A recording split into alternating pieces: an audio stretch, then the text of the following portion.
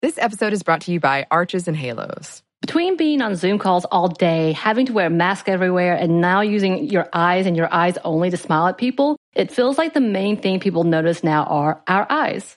Arches and Halos is our favorite line of brow products that are so easy to find, pick up, and with a few quick steps, you can have the most amazing brows ever. They have an amazing range of products from tweezers, razors, pencils, pomade, mousses, and gels. Find Arches and Halos on your next trip to Target and Walgreens. Arches and Halos, professional brow grooming. Be bold, be you. Xfinity XFi is more than just fast. It's internet that gives you peace of mind security. Because if it's connected, it's protected. Yeah, even your robot vacuum. Can your internet do that? Learn more at xfinity.com/xfi.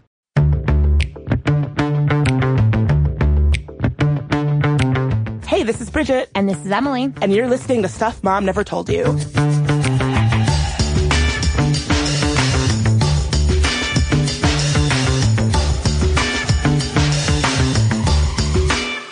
Now, today, we're pretty excited to talk through something some of y'all might be familiar with, and that is the landscape that is mom bloggers.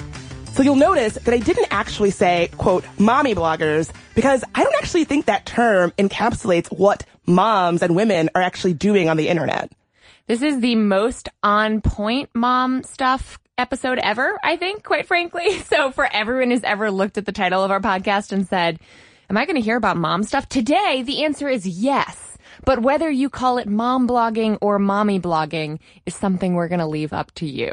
Yeah, I have made the choice to call it mom blogging only because I feel like mommy blogging is a way of encapsulating the kind of writing that is taking place when a mother writes online. I feel like it's a way to say, oh, she just writes about raising her kid, when in reality, a lot of these women are writing about divorce, depression, self-doubt, postpartum depression, all these really important, heavy topics, and they just sort of get framed as moms on the internet talking about mom stuff. Or like mommy stuff. I guess there's something a little extra patronizing about mommy. It's a little infantilizing. Yeah, isn't it? Because if you're a woman who writes about what it's like to raise an interracial child in America, that's not just mommy blogging. You're not just blogging about applesauce and diapers. That's heavy stuff. Right.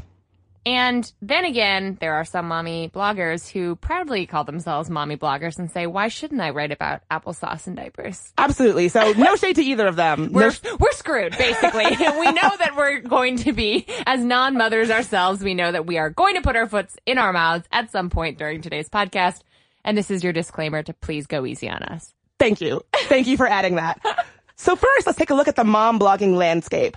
Moms actually account for a huge chunk of writing on the internet. According to Women's Marketing, there are 4.3 million mom bloggers out there, and 500 of them are considered to be extremely influential amongst other mothers, which is a very coveted advertising market, isn't it? Absolutely. Something I found really cool about looking at the mom blogging landscape is how many of these writers were able to spin their mom blog into really lucrative projects for themselves. I'm talking about influential bloggers like Jenny Lawson of The Bloggist, who's written several books and is a columnist, Rebecca Wolf of Girls Gone Child, who has a nursery decor web series with HGTV, and Ray Drummond, aka the Pioneer Woman, who I have to admit is kind of one of my favorites. I love her too. First of all, her recipes are easy and unhealthy. Her recipes are delicious because it's all made with like butter and oil. She's like, no, just throw a couple more sticks of butter in here. She has this like really delicate way of being like, just load up the fats in your food and it's delightful.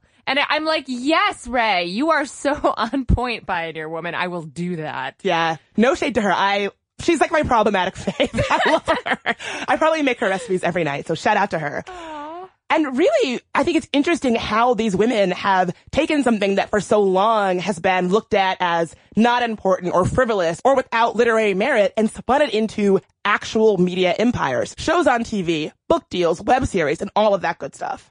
I think it's impressive in today's writing economy for any blogger who can turn their blog into a lucrative business. And I love seeing these women who happen to be moms crushing it. Definitely. So it's interesting that you say that because one big aspect of the mom blog landscape is marketing and brands and other ways of making money. So you know how moms often go to other moms for trusted advice when they're having a tough time with motherhood? That's one reason why the mom blogging space is so ripe for marketing and money making. There's a real connection between mom blogging and brands. Totally. According to eMarketer, parenting and pregnancy websites are the top source moms and expectant moms use to learn about products and services. 55% of daily active social media moms say they made their purchase because of a recommendation from a personal review blog. And mom bloggers are 21% more likely than the general blogging population to be approached by a brand. Wow. I got to get into mommy blogging. Yeah. Have a kid first, maybe. Right, yeah.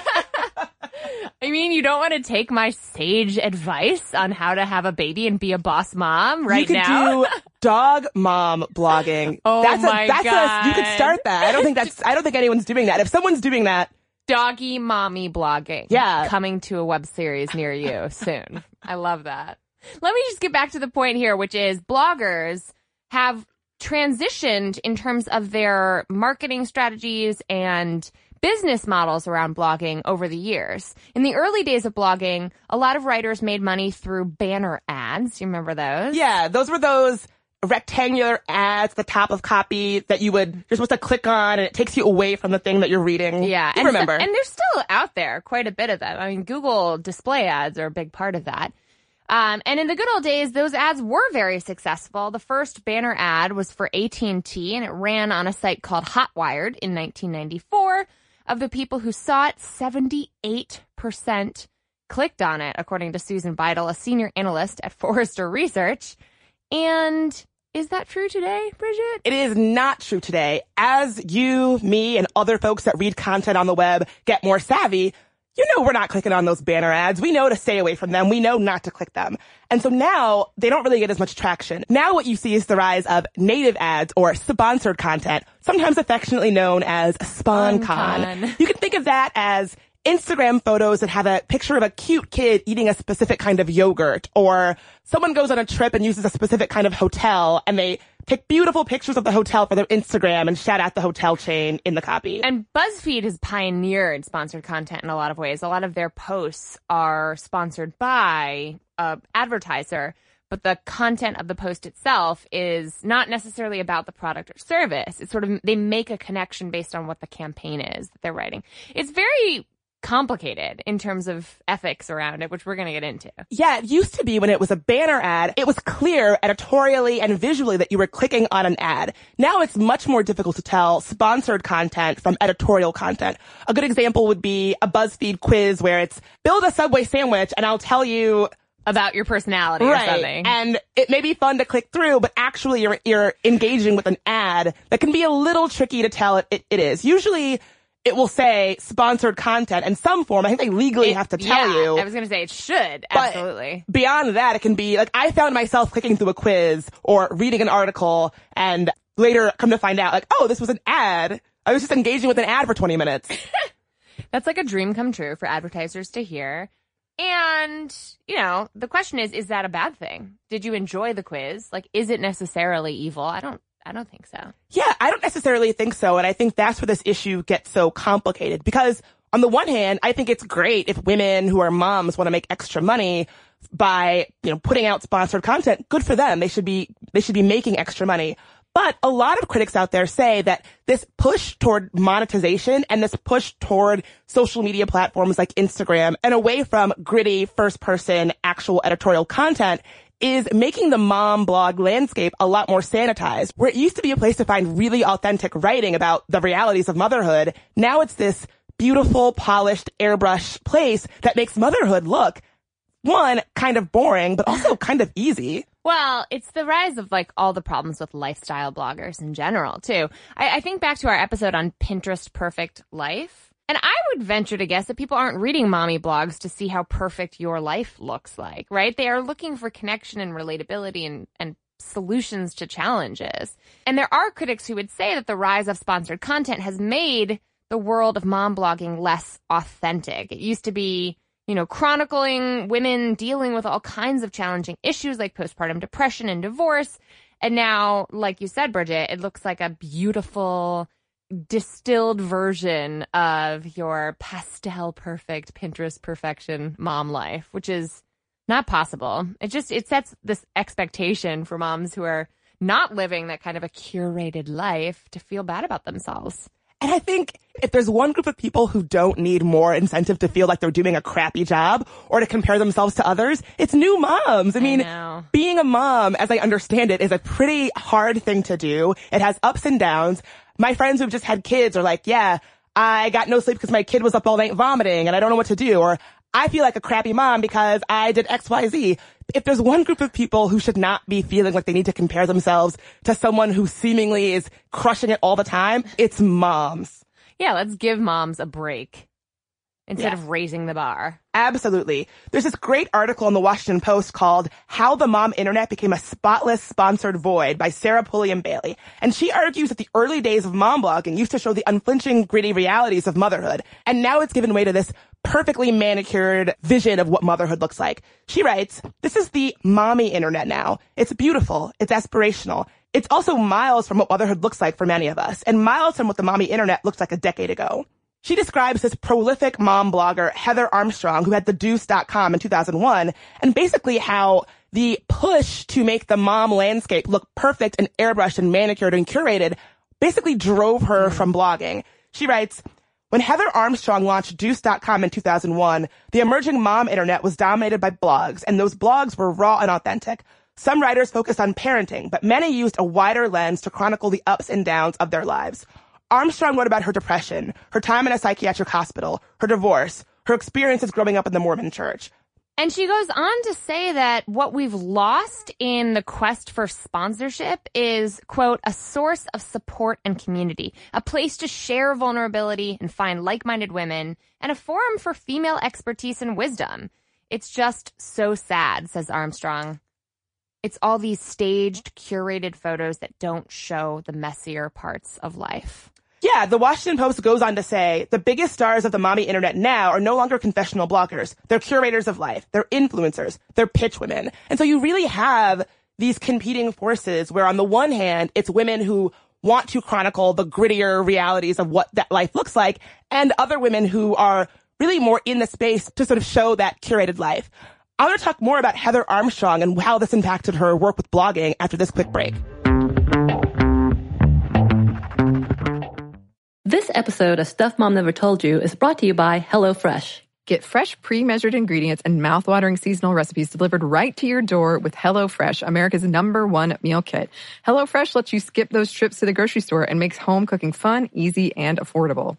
And while we're under a quarantine, I will say HelloFresh has so many recipes. It's been wonderful because it gets me out of my rut and I'm able to try new recipes instead of my same old, same old. And they offer contactless delivery to your doorstep for easy home cooking with the family, so you don't have to have those stressful meal planning and grocery store trips. Even better, HelloFresh's pre-portioned ingredients means there's less prep for you and less food waste. So if you're ready to try some of the delicious food from HelloFresh, go to HelloFresh.com/momstuff80 and use code MOMSTUFF80 to get a total of $80 off, including free shipping on your first box. That's HelloFresh.com/momstuff80 and use code MOMSTUFF80 to get a total of $80 off and free shipping on your first box. Additional restrictions apply. Please visit HelloFresh.com for more details. This episode is brought to you by Quip. When's the last time you got rewarded for brushing your teeth? With Quip's new smart electric toothbrush, good habits can earn you great perks like free products, gift cards, and more. The Quip Smart Brush for adults and kids connects to the Quip app with Bluetooth, so you can track when you're brushing, get tips, you can earn points, and you can redeem those points for rewards. Already have a Quip?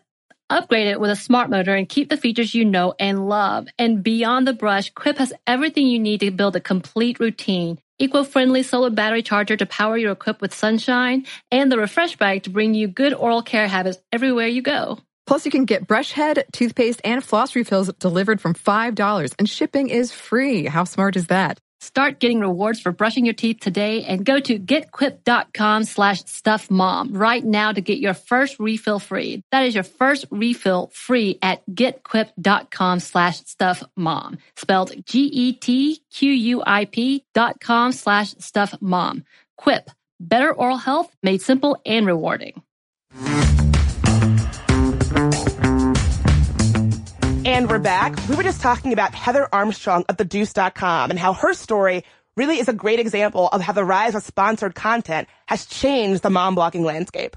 So Armstrong, like we were saying before, was really known for these candid, confessional, kind of gritty looks into her life as a mom. By 2011, she had 100,000 daily visitors, and the New York Times called her the queen of mommy bloggers. And so back in the day when views and readers really paid the bills through display ads, it sounds like that was working for her. But now that the rise of sponsored content has more to do with Instagram and visuals, and we know that people like Instagram visuals that are aspirational by nature, it feels like the message that she wants to put out there is no longer working with the new medium that makes money. Exactly. One quick technical point about that is, like most of us, we aren't really using our browsers and our computers as much to get content. You're usually scrolling through your phone. And because of that, less bloggers are having their own standalone website, mominvirginia.blogspot.com. You're more likely to have Instagram or Facebook be the destination. And so because of that trend, and that's not just a mommy blog trend, that's an internet trend writ large.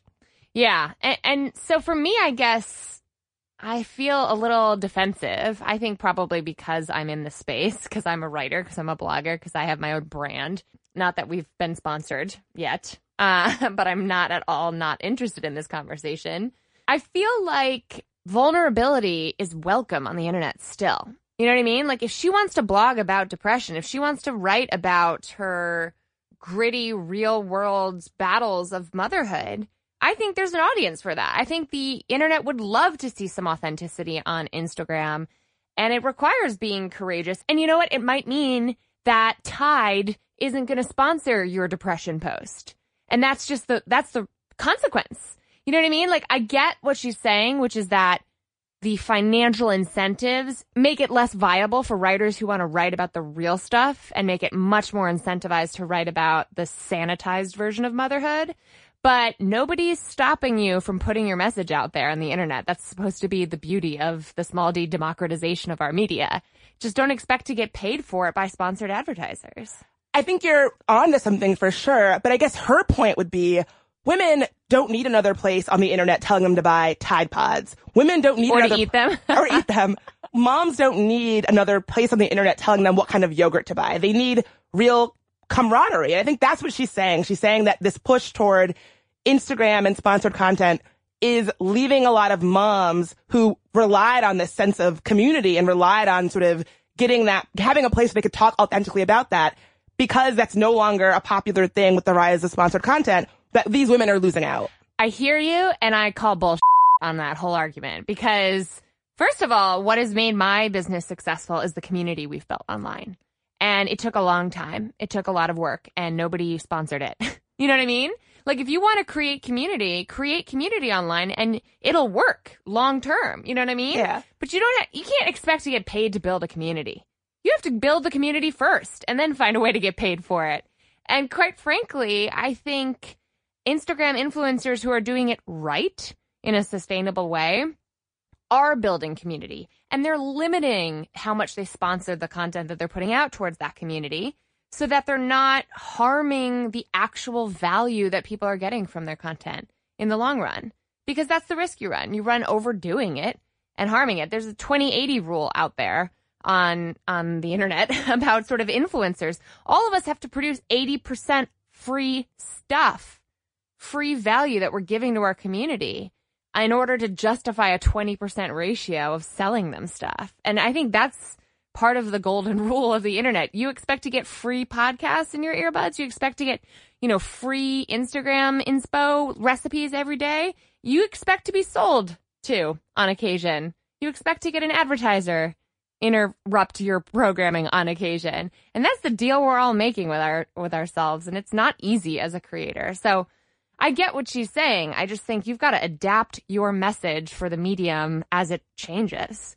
Yeah, I get what you're saying. But I'm not trying to come down on her too hard, but I do feel sensitive about this because I'm in the mix. Right. I get what you're saying. That maybe you shouldn't expect you could write a gritty post and get paid for it and have that be the situation. But I also think it's fair to ask, what are we losing out on in this new situation? Before, pretty much anybody who wanted to put a message out there, these bloggers could use banner ads, and you could write a, long form piece about your postpartum depression and make a little bit of money. That's no longer possible in the new blogging landscape. And so I guess the question is, where does that leave women? Like, where does that leave us? Yeah. Where does that leave us? And I think what you're saying is fair, that, you shouldn't expect to get paid for, like, if Tide isn't going to pay for your depression post, that's, suck it up and deal with it. But I just think that there should be a place online where that kind of content can do well. And I don't think that the landscape that only privileges, moms who are killing it is doing anybody any favors. I agree. And I would challenge brands to say, maybe you don't have to align yourself with perfection. Maybe you can align yourself with authenticity. Maybe there's a brand out there that will say, you know what? Life is hard and our consumers get that. And we want to sell to them in ways that show that we understand that too. Bridget the Capitalist is coming out right now. I'm just saying, there's got to be a workable way to make this work for everybody. And it's clearly not working now. Yeah, well, there's a financial argument, I think, to embracing vulnerability. Here's what I would say. Back in the day, when the printing press was the only means for mass production of compositions, that certainly limited people too, and that limited the messages that we heard. And once the printing press was revolutionized to daily papers, that let more voices come into play. That let more creators write for money. And then after people stopped buying newspapers, things changed again. This is a never-ending conversation about how the medium shapes the message, not to get too, Psych 101 or Media Politics 101 on us, but I just think that it's kind of cute to be shaking your fist at a cloud saying, back in the good old days of 2009, the internet was structured properly to reward the right people. And now that it's, 7 years later, we're mourning the loss of the structures that paid writers. I get it. But this cycle of disenfranchisement is going to continue, and we have to figure out what we're going to do about it. See, I actually feel completely different. As someone who is a content creator who's worked for publishers, I think that what's happening on the mom internet is happening everywhere.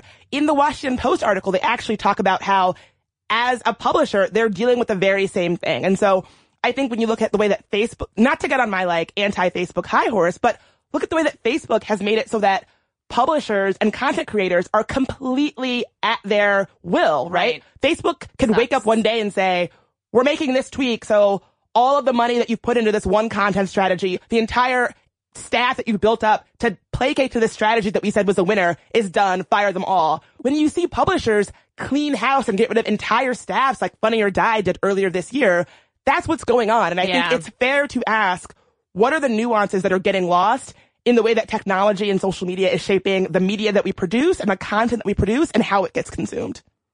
Mic drop. You've got me, Bridget. Let's do it. Let's ask those questions. I love it. Yeah, one person who was asking those questions is blogger Josie Denise, who shuttered her blog American Mama a few years ago.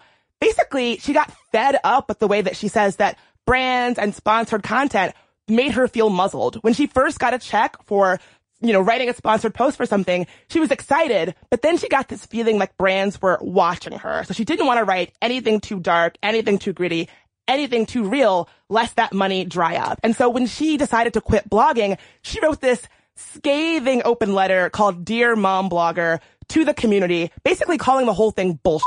Josie's letter says, Dear Mommy Blogger, nobody is reading your I mean, no one. Even the people that you think are reading your they aren't actually reading it. The other mommy bloggers sure hell aren't reading it. They are scanning it for keywords that they can use in their comments. So cute. Yum, I have to try this. They've been told, like you, that in order to grow your brand, you must read and comment on similar sized and similar themed blogs. The people clicking on it from Pinterest aren't reading it. They're looking for your recipe or helpful tip promised in the clickbait or your before and after photo. They might repin the image and then they're done. The people sharing it on Facebook, they aren't reading it either. They just want to say whatever it is your headline says, but can't find the words themselves. Your family? Nope. They're checking to make sure that they don't have a double chin in the photo that you post of them and zoning in on the paragraphs where their names are mentioned. So basically, Josie is saying, mommy bloggers, nobody's reading your shit. We're all following the same guidebook for how to get followers. So for any kind of engagement you're seeing is not actually meaningful. It's just another way of people trying to get more followers for their own brand. Emily, you seem like you have a lot of thoughts on this. What do you think? I think this woman had a fit on the internet. And I find it really offensive. I mean, maybe nobody's reading your Josie. Maybe the sponsor money that you started getting paid for your on the internet, which you say no one reads, became really limiting and muzzling to you, and those golden handcuffs were just too much to bear and you couldn't be your authentic self as a writer. And maybe you should just stop getting paid and write whatever it is that you want to write. And then no one has any control over you. I understand the frustration. I just think that she's blaming other people for how the internet works. I don't get that. Of course people are self-interested. Everyone wants to write their own come-up story. Everyone wants to be able to get paid to do the work that they love. But very few of us do. And I think she should read, there's a lot of great writing out there done by Elizabeth Gilbert, a book called Big Magic about the quest for creative sustainability, quite frankly, after her mega hit that a lot of people roll their eyes at called Eat, Pray, Love, and the struggle to actually write something again after a weird overnight success story. Can I say something very random? Please. I recently met a Sminty listener in Brooklyn who has an Eat, Pray, Love quote tattooed on her back. So shout out to you. You know who you are. Thank you for showing me your tattoo. I hope you hear this. Good, because I love Elizabeth Gilbert. I loved that book, and it was the book I needed at that time in my life when I was really struggling. And quite frankly, what Elizabeth Gilbert writes a lot about, what Cheryl Strayed writes a lot about, is this common quest we have for creative fulfillment and financial stability that has, like, it's a tale as old as time. So please don't complain about how the internet works, because it has never been easier for you and any other random person to have access to the tools to write something so profound, or to write your life story down, even if it isn't profound, and start becoming the writer that you want to be. You just risk not being paid for it, as have every writer throughout the course of time, right? We've all struggled with that. I struggle with that.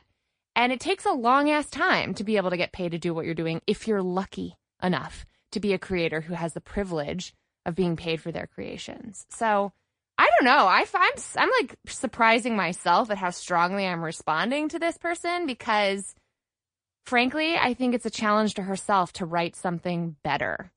Well, you're not the only person who feels that way. A lot of the people who read her open letter said pretty much the same thing. They said, this person sounds really unhappy. This person sounds hateful. This person sounds like they are having a hard time coming to grips with their own hangups as a creator. And they're, rather than looking inward, they're looking outward. So you wouldn't be the only person who felt that way in the community. A lot of people felt really offended by what she said, and they weren't too keen on being called, bullshit peddlers. Yeah. I do think something that she is really kind of onto in her letter is the way that the professional blogging industry can play on sort of giving people the quote-unquote magic tools to be successful for a fee. And so she goes on to talk about conferences and things like that where you pay lots of money to learn the tips and tricks, and that ends up reinforcing that people are all behaving the same way online because they've been told this is how you make money from it. Mm-hmm. And that it's like an echo chamber where people are not having authentic reactions to content. They're doing what these consultants or trainers or whatever say,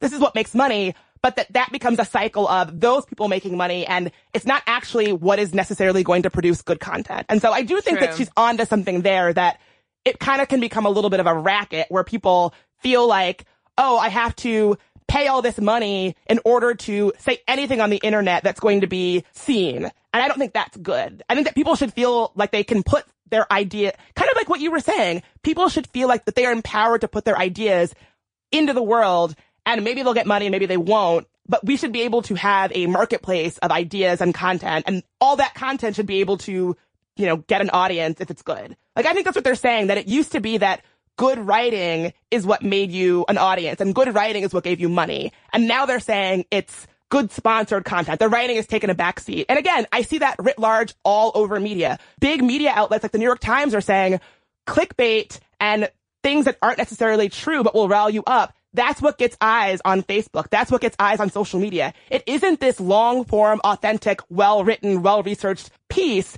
It's clickbait. It's things that make you angry. It's things that will make you be, losing your crap in the comments. And so I think that's absolutely unquestionably true. I don't think it's particular to the mom blog industry, but I think it's fair to ask what gets lost when our media landscape changes toward those elements.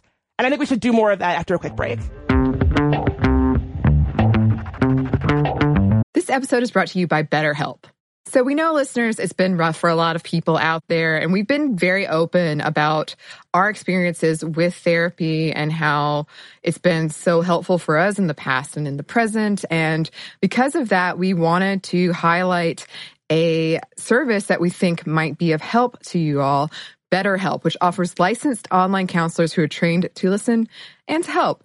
You can talk with your counselors in a private online environment at your own convenience from wherever you're comfortable. And BetterHelp counselors have expertise in a broad range of areas. They can give you access to help that might not be available in your area. And you just have to fill out a questionnaire to help assess your specific needs and then get matched with a counselor in under 48 hours. BetterHelp is an affordable option, and our listeners get 10% off your first month with a discount code MOMSTUFF. Get started today at BetterHelp.com/momstuff. That's better, HELP.com/momstuff. Talk to a therapist online and get help. This episode is brought to you by Arches and Halos. Between being on video calls all day, having to wear masks everywhere, and now using our eyes and only our eyes to smile at people, it feels like the main thing people notice now are our eyes. Arches and Halos is our favorite brow products that is so easy to find, pick up, and with a few quick steps have the most amazing brows ever. They have professional quality products at the perfect price point. Celebrity makeup artists use Arches and Halos because of how well done the formulas are, and they are half the price of department store brands. They have 8 color shades to choose from, everything from sunny blonde to auburn to charcoal. Everyone is represented. They cater to women and men of all brow shapes and sizes. Embrace your natural brow. And they're all about individuality. Brow tools for all looks and style needs. You can use for dramatic or natural look. They have an amazing range of products, too, from tweezers, razors, pencils, pomade, mousses, gels, all kinds of things. Find Arches and Halos on your next trip to Target and Walgreens. Arches and Halos, professional brow grooming. Be bold, be you. And we're back, getting a little heated, talking about mommy blogging, or mom blogging, as it's more generally known. And again, I know I said this earlier in the show, but I want to be clear that I don't want to come down on anybody. I think that if you're a mom who is writing or is reading really gritty, authentic stuff, that is awesome. If you're a mom who wants to make extra money posting Instagram pictures about how your kids love Tide or whatever, good for you too. I'm just saying that it's worth it to ask questions about what we lose when we shift from one into another. And I just think consumers and audiences should be clear about what it is they're consuming. If it's ads, Totally. they should be clear about that they're getting an ad. Totally. You know, I think that I've seen examples, particularly with celebrities, where it's the line is a little bit fuzzy and the FCC agrees and has fined them or come down on them. And I think that we should just be, as consumers, clear on what we are getting and what we are, and as creators, clear on what we're creating. I completely agree. And I love what you mentioned earlier about moms are seeking community on the internet. I think we all seek community on the internet in our own way, or in general in life. And so if you are a creator who's only going to create according to the very current status of how to make money from your creation, you are missing the point. Like, the long-term benefit, in my opinion, is in creating a community where people feel seen and heard, and creating content that helps foster that authentic connection online. Those are the communities I want to belong to. Those are certainly the communities that I'm creating. And I want to acknowledge that sometimes the financial incentives can bring people off course. But they're never worth it. You know what I mean? Like, they're never worth veering too far off course. And I'm sure our listeners will help us hold ourselves accountable if we ever veer too far off course in that way. And no, I think it's a really interesting discussion about how moms in particular are worthy of being seen and validated for who they are and what their life experiences look like, not this, you know, sanitized Instagram, Pinterest perfect version of it. That's exactly what one Reddit commenter on the subreddit Blogsnark had to say. In response to the Post article that we quoted from earlier, she writes, "I don't want my internet filled with supportive communities that encourage honest sharing and, yes, even, quote, confessional style expression, to be replaced by delightful pictures of immaculately clad children eating chia pudding out of teeny, teeny mason jars. Just no." Well, you know what that reminds me of is who does that really well? Who balances that line really well? Chrissy Teigen. Chrissy Teigen is beloved not because of the perfect teeny tiny mason jars that are in her Instagram posts on occasion or her beautifully laid out and photographed cookbooks. she is popular because she keeps it real, because she shows you the gritty crap that goes on in her life. But she can keep it real because she doesn't really need the money. Right, that's true. So it's a what I'm saying double-edged is, sword. It's a privilege to be able to keep it real, right? It's a privilege to be able to. I don't think so. I think you risk not getting paid. But people who, that's what I'm saying. People who can make that risk are people who have money. Yeah, be broke like me sometimes. Right, you know I mean, that's what I'm saying. Like, I'm saying, let's not pretend that there isn't an element of privilege that goes on here. That if you are a struggling single mom who has something to say, but you need to work 2 jobs, you don't have the ability to say, I'll just make this content on top of my 2 jobs and motherhood for free and not get paid for it. And so I'm saying that impacts the landscape of whose voices gets raised and whose voices we never hear. And so I do think it comes back to that. Yes, that is such a good point that I was totally missing. So what you're saying is the way that the market rewards like winners and losers in the mom blog space determines in a lot of ways how privileged the voices are that we actually hear from. Exactly. And that is important. Yeah. Exactly that. How can we fix that? I think it's people are asking that question all over media. I don't know if there is a fix. Maybe this is just how our media landscape is, and it sucks, and it's new, and it's scary, and I don't know. What about I don't know how advertisers? Can't advertisers do better to reach out to more diverse voices, more unheard voices, more? I mean, it's not in their financial incentive necessarily. But maybe it could be, right? That's what I was saying earlier. Yeah. Maybe there's an advertiser out there that has enough respect for their consumer base that they want to sponsor reality. They want to sponsor what it actually looks like to be a mother. They want to sponsor, I love the natural hair community.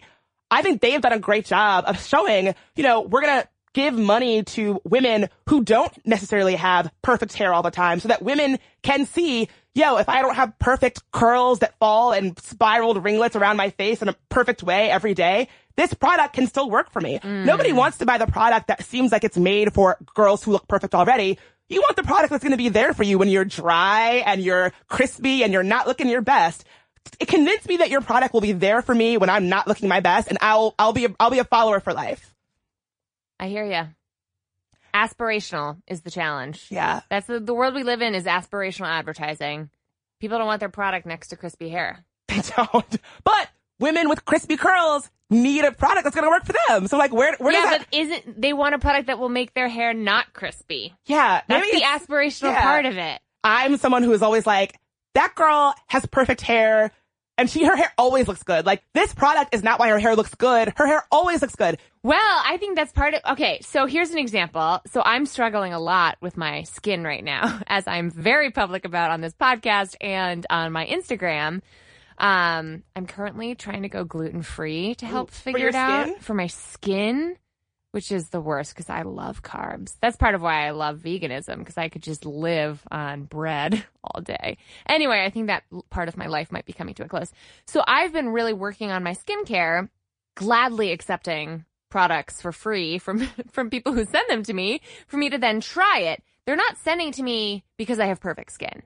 They're sending it to me to see if it helps my skin. Right. And I'm trying it and sharing my journey with a lot of my followers to see if it works. And I'm not going to pretend it works if it doesn't. Right. But so that transformation, like you were saying about hair, that's what people want to see. Right. And that's what I'm saying. Like, more people should sponsor me? Yeah, that's what I'm saying. More people should sponsor you. But also that brands should get that nuance, that aligning yourself with perfection is not what people necessarily want to see. It drives self-doubt, and self-doubt is probably a very effective way to get people to buy your product. But what people actually want to see is someone with problem skin. Not to say that you have problem skin. I do have problem skin. Well, someone with problem skin. Problematic skin. Yeah, people want to see that someone with problematic skin, that a product will help them. If you are making a product for people with problem skin, it doesn't make sense to only have people who have naturally glowing skin, even though that is, the attainable goal. We are very self-interested in today's podcast, y'all, if you can't tell already, because do you know who are perfectly imperfect spokespeople for any product or service? Is you and I, Bridget Todd. I agree. Look at how fallible we are. I agree. I mean, sponsors should be banging down our doors because of our imperfections. I totally agree. Speaking of imperfect sponsors, I would be remiss to not shout out one of my favorite things in the SpawnCon world, and that is Celebrity SpawnCon. One of my favorite podcasts, Who Weekly, does a great job of breaking down the ins and outs of Celebrity SpawnCon. And once you start seeing the tropes, it's everywhere and it's amazing. And so definitely start looking. Also, just Who Weekly in general is amazing. You turned me on to them. Oh, and God. It's like a tabloid read. So again, if you're wondering Who Weekly, what the hell is that? You know how there's Us Weekly and it's about A-list celebrities? Imagine if there was a magazine called Who Weekly for all those celebrities where you're like, I kind of know who that is, but who are they? Who is that guy from that thing? Yeah, oh, Bella Hadid. I know that name. What's she in? Rita Ora. I think I saw her in this thing, but what is she known for? All these people that are in your celeb landscape that maybe aren't, A-listers. Aren't thems. They're Who's. And so Who's have the best sponsored content on Instagram of anybody. Well, it does actually relate because something that they point out so well is when celebrities, particularly Who's, are so clearly being paid to hawk a product on Instagram. One of the funniest ways this comes across is when you can tell a celebrity is just copying and pasting the caption that they're getting from a PR person for a product into the Instagram caption. And Naomi Campbell has done this. Even Lord Scott Disick has done this. And one of the funniest Instagram captions I've ever seen, it's a picture of him with some sort of protein powder. And the caption that he has on Instagram is, here you go, at 4 p.m. Eastern time, right the below, caption, keeping up with the summer workout routine with my morning and then at the product. It's funny. I mean, so this is just my PSA. So much of what you're seeing on Instagram is just BS, and we know that, but it's always good to have a reminder that it is. Scott Disick, I'm very surprised that you just didn't even read this. You copied and pasted. You're surprised? I mean, actually, no, I am surprised. I expected more from Scott Disick. I'm gonna say it. Scott, if you're listening, I didn't. I expected more from you. He's like, who? What? Who Weekly? Oh man, y'all, we really went off the mommy blogger rails here, but I hope this conversation got us thinking, got us asking some tough questions. And I think the best point that you made in this entire conversation, the best point made period in this entire episode, was what you said about privilege. The ways in which our media structures create winners and losers, create capitalist, people who are creating things that are worthy of capitalism's financial reward versus not, can have strong ramifications for those who get erased from the content sphere altogether. And that's really, really problematic. So I want to hear from you, Sminty listeners. What is the kind of content that you want to see in the world, whether it's in the the mom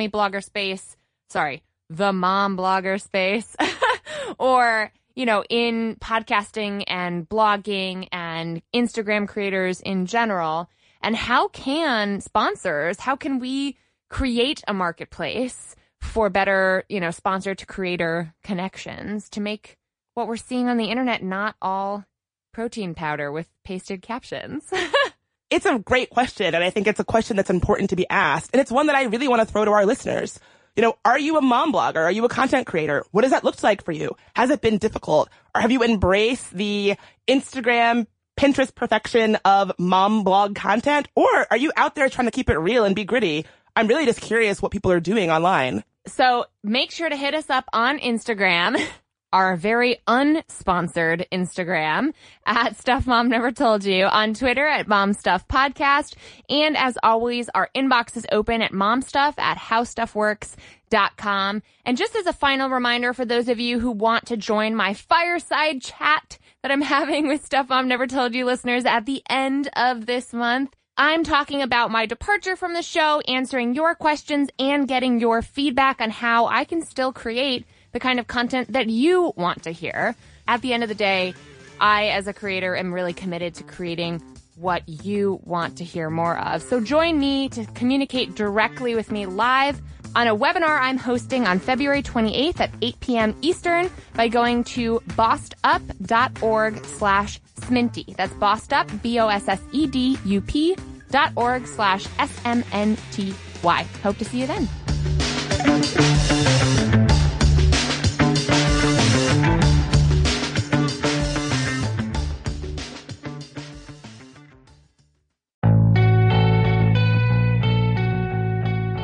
Dear Young Rocker Season 2 is a raw, honest, strange, and entertaining story about finding yourself in your early 20s and a lifelong relationship with music. It's hosted by me, Chelsea Urson, and is executive produced by Jake Brennan of Disgraceland. Dear Young Rocker comes to you from Double Elvis Productions and iHeartRadio. Listen to Dear Young Rocker on the iHeartRadio app, Apple Podcasts, or wherever you get your podcasts. What if I told you that UFOs, haunted houses, and even inexplicable magic tricks are all caused by the same creature? And what if I told you these powerful and ancient beings are meant to be feared? The Hidden Djinn, a new podcast from iHeartRadio and Aaron Mahnke's Grim and Mild, explores the legends of these ancient and terrifying creatures. Join me, Rabia Chaudhry, as we step into the world of the Hidden Djinn. Listen to The Hidden Djinn on Apple Podcasts or wherever you get your podcasts.